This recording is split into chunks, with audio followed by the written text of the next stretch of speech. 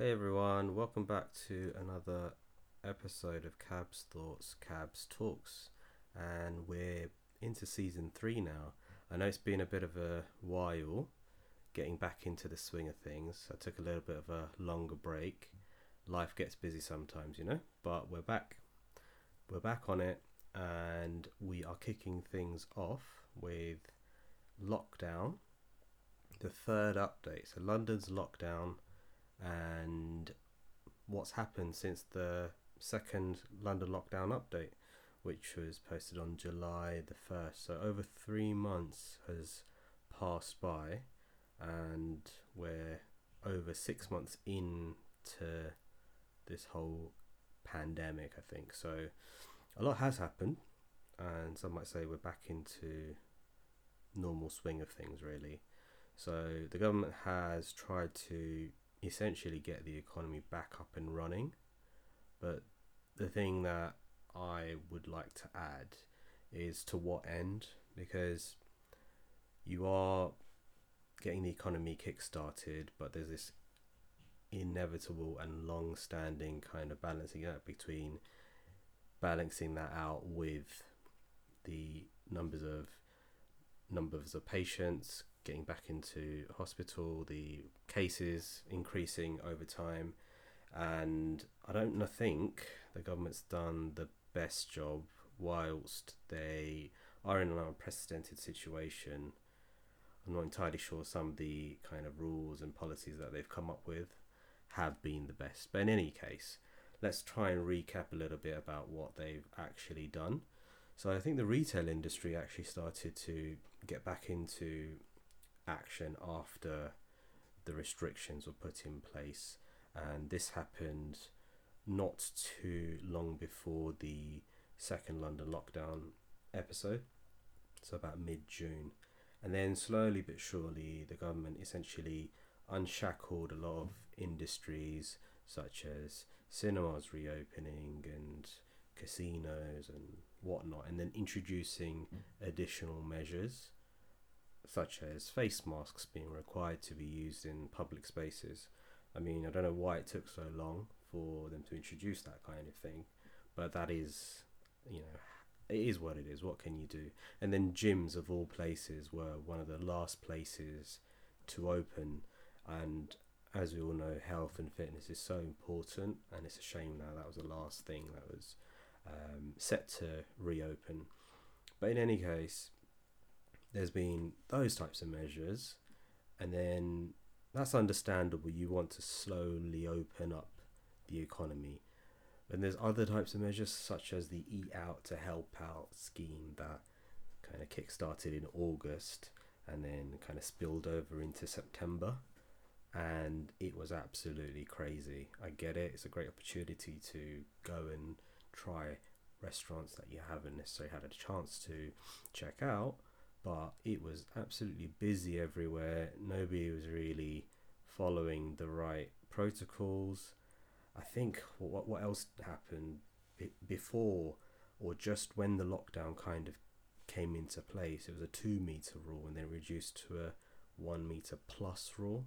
So no wonder everyone's so confused, but everyone enjoyed themselves, and undoubtedly I think numbers rose, kind of coinciding with the August September rise, and now I think the government's trying to rein things back in. Schools are open now, and the excuse or the blame is going to those that have essentially been out and about, i.e., young people. But it's so confusing and it's really frustrating. So today, in fact, a couple of hours ago, I watched the Prime Minister's press conference. So it's a coronavirus update. I was expecting something significant to come out of it. I was really kind of unimpressed because it came across like a bit of a non-message, not really adding anything to anyone's lives. This is how I analysed it. All they really added were tiers, so good use of time. I really appreciate that, Boris, that you've come up with 3 new tiers, but you've not really implemented any changes. You're basically saying, watch out, things are on the rise, but also here's some nice shiny new tiers that you can use, or we will use when the time comes. So you just wasted a lot of our time just to mention a shiny new product. And now kind of the messaging's changed as well. It's so confusing. Before it was, catch the virus, control it, or maybe not catch the virus, but you get what I'm trying to say. But now it's, hands, space, face, something like that. And to be honest with you, I just don't pay attention. This is why I'm so frustrated by the conferences. I just try and keep in the loop as much as I absolutely need to, and not learnt anything apart from the fact that Liverpool is in that very high risk tier. Fine, but what about the rest of us? So yet to be disclosed. We'll see what's happening. I think one journalist actually asked a really interesting question. She goes, "So look, Boris, you've literally just said that the situation we're in now is like the lights that flash up in a passenger jet, essentially, i.e., engine failure, whatever you can, imagine. So it's a serious situation, but in the same breath, Boris just basically said, hey, there's 3 tiers and nothing has changed. You just go ahead at your own devices." And she queried, is it because you're not getting the buy-in from the local authorities? And he really flapped about a lot, and he looked super suspicious there, to be honest. He was very much like, oh, she's onto me. So I feel like that might be the case, but the long and short of it, this is the way I looked at it, is that let's say there isn't the buy-in from the local authorities. He did say in the same breath that if local authorities don't keep things under control, kind of national lockdown would be the next logical step. He didn't say obvious, he didn't spell it out. He doesn't want to alarm anybody, but this is the kind of non-messaging that's going on, and it's really unfortunate. But in terms of the other things that have been going on, what's happened? So I mentioned the schools reopening. Hopefully, that's helped and exacerbated situations depending on the way you look at it. Another weird messaging kind of that came from the government was things like non-essential offices to open up. So I've been clear in my podcast that I've been working from home, and that's a great kind of benefit for me. And I'm not I don't need to be going into the office. Then all of a sudden, Boris gave that message to say, actually, people in my position should be going back into the office. And then there was a backtrack as well. And it's frustrating because everybody listens to the guidance that comes out, and companies all across the country, they're waiting for that next message to come out and they act upon it. And instead of giving this confused messaging, why don't you just keep those businesses, leave them at peace to get along and get their jobs done, because they are still fueling the economy without fueling the virus. But I don't understand why there's such a disconnect between different departments in the government and then ultimately the Prime Minister. But that happened, and then there was another thing about, okay, you need to come in and then travel by different means if at all possible. So don't use the tube, I don't know, cycle in if you can, drive in. But then again, talking about disconnect, the congestion charge has kind of expanded into this 7-day affair. So no doubt people are going to be driving in, because you don't want to be in essentially a capsule that's going through the underground of London and essentially spreading the virus with ease. Because I remember that quite vividly. People have to get into work. They don't have the option. Those industries that can't work from home, they have no choice but to use the means available to them. And those that have the luxury of a car, they're obviously going to drive, but they're going to be priced out of the market by things like the congestion charge or the ULEZ charge, and that's also frustrating for a lot of people.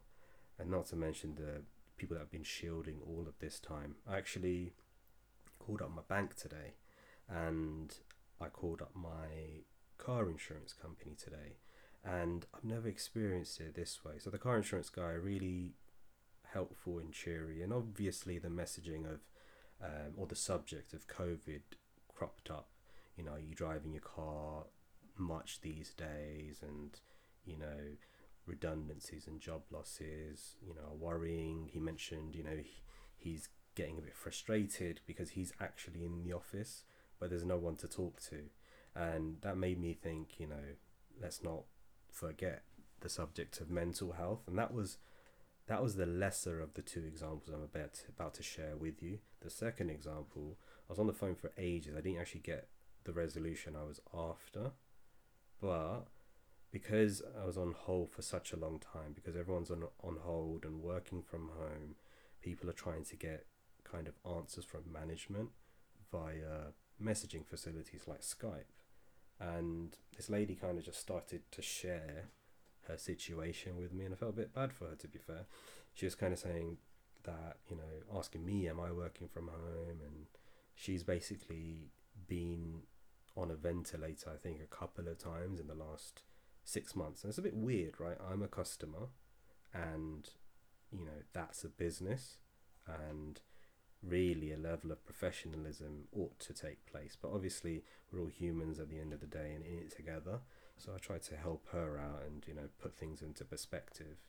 But yeah, she's really struggling. I don't think she's actually been out of the house for the last, you know, 6, 7 months, except obviously to go into hospital. And she's got, you know, severe form of asthma, and, you know, really felt for that because I've got asthma, and it's not to that extent, but at least, you know, I've been able to go to the gym, I've been able to go for walks, and, you know, have some, you know, meet people, and go out to eat and things like that. And, you know, she was just saying, I really just want to get out, just, you know, get dressed and just go out. And I just said, you know, hopefully things will, you know, normalize a bit. And she's asking me of all people, you know, what do I think's going to happen? And I just think that's a shame, you know, because you just the government's kind of just, you know, forgetting about such a vulnerable class of people. And I think it's just an extra highlights that we all need to think about each other. You know, a question was raised in the press conference today to one of the advisors, asking them to shed a bit more light about those that are shielding, because nothing has really been mentioned about that class or group of people. Apparently, more's going to be coming out tomorrow about that, but you know, you're just basically giving non-messages, and we're in number 6 or number 7 in terms of months, and you're just saying it's going to get worse. You know, pay attention and do what you can for the people that are struggling, you know. Not to mention the furlough scheme is about to run out, so it's very testing and worrying times coming up. Literally at the end of this month, I think the furlough scheme is about to end, and that, what does that actually mean for everybody? So it's very stressful, I can imagine, for everybody, and it's tense. Even me, I think at the beginning of lockdown, I wasn't too fast. Maybe in the second lockdown, a little bit, you know, up and down, but I am a little bit, you know, frustrated by the level and the longevity that that we're going through, this lockdown, the uncertainty behind it, and you need to have your wits about you. And I got the impression that if businesses, you know, that are employed to do a job that are really struggling, they're kind of reaching out to their client basis and asking questions on a really deep level, which they wouldn't ordinarily do. That says a lot about how people are coping in this pandemic of ours, you know. But that's I thought that'd be an interesting kind of tidbit for people. But what else have I forgotten to mention? You know, I've noticed, I've heard anecdotes that school rules are kind of ridiculous, to be fair. So schools have opened, but also, you have to ensure that kids and teachers are adhering to this new world and the new rules that are in place, which obviously means social distancing. Number one, I mean, how adults can't even social distance properly. How on earth are kids supposed to? Number one. Number two, you're supposed to wash your hands regularly. I've heard that there's been kind of makeshift sinks and taps set outside, and so you want kids to wash their hands with ice cold water. And how effective really is washing anything with cold water. um, so that's just something else, but it's just all very frustrating, very up in the air. And I was expecting a bit more of a solid message today, and I am quite disappointed that we didn't get that. And basically, I just left more frustrated than I began. I was probably better off not even turning on the TV, but I'll know for next time. I think what they're doing is they're gearing up, they're setting up this structure in place so that they can kind of say, look, we warned you, and here's this traffic light system. Here you go. We're going to place you. We're going to place this region in this kind of level of severity. What else did he say? He said, soon enough, you'll be able to put your postcode into a system, and you'll be able to come up with a list of the restrictions that actually apply to your area. How crazy is that? So I think what I might do is end on an interesting article or a news story that came up not too long ago, and it's about this ballerina. Apparently her name's Fatima, and it's a poster that's been published by HM Government, and the tagline is Fatima's next job could be in cyber, and in brackets, she just doesn't know it yet. You're probably thinking, okay, what does that even mean? But these are the two issues. Number one is saying, cyber first, that's the tagline, and the real tagline is rethink, reskill, reboot. And it just shows the disconnect. I mentioned disconnect earlier, and the distaste. I mean, I'm looking at an article right now, and somebody tweeted about it and said, how hideous is this? Fatima's dreams dismissed, degraded, denounced. And let's not focus in on Fatima necessarily, and let's perhaps think more about what this actually suggests. And I just think it's kind of saying that, look, we're in a new world, jobs are going to be lost, just retrain and figure it out, even if that people have basically dedicated their lives towards obtaining skills and qualifications in order to kind of live their dreams and passions. And it is a bit of a mistake, but it's also really worrying, isn't it? We all know that theatres and events and all sorts of types, these types of places, they've all shut down. And what does it mean for these types of performers? But I think it's such a distasteful thing to do, and a mistake, to essentially just say, look, we know you've done that, but everyone's working from home and you need to get with the program. It's easy, just go into cyber. And that it's easy to be cynical about it. At best, let's say they had many departments working on this one project, and they just got it wrong. They didn't do the market research, and they didn't pitch it to focus groups in order to work out how people might take it. And at worst, it is essentially indicating how bad the situation is, and what you can expect going forward. And essentially, we are in that phase of mass redundancies and mass industry shifts, and it's here to stay. So that's just something to think about.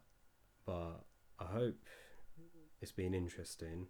I know I've kind of talked a lot, quite passionate about this topic clearly, and didn't even think about it. Think I was going to be, but there you are. Lots happened, and lots will continue to happen. So I'll probably have to do some sort of update perhaps in the future. But one thing I will leave you with is one thing that my bank rep left me with, and she genuinely meant it. I could tell from the bottom of her heart. She said, stay safe. She's very scared, and I don't want anybody to be scared on that level. But just think about how other people might be doing, and definitely stay safe. We clearly need to keep these numbers low, and wish you all the best. But hopefully, stay tuned for episode 2, not too far from now. See ya.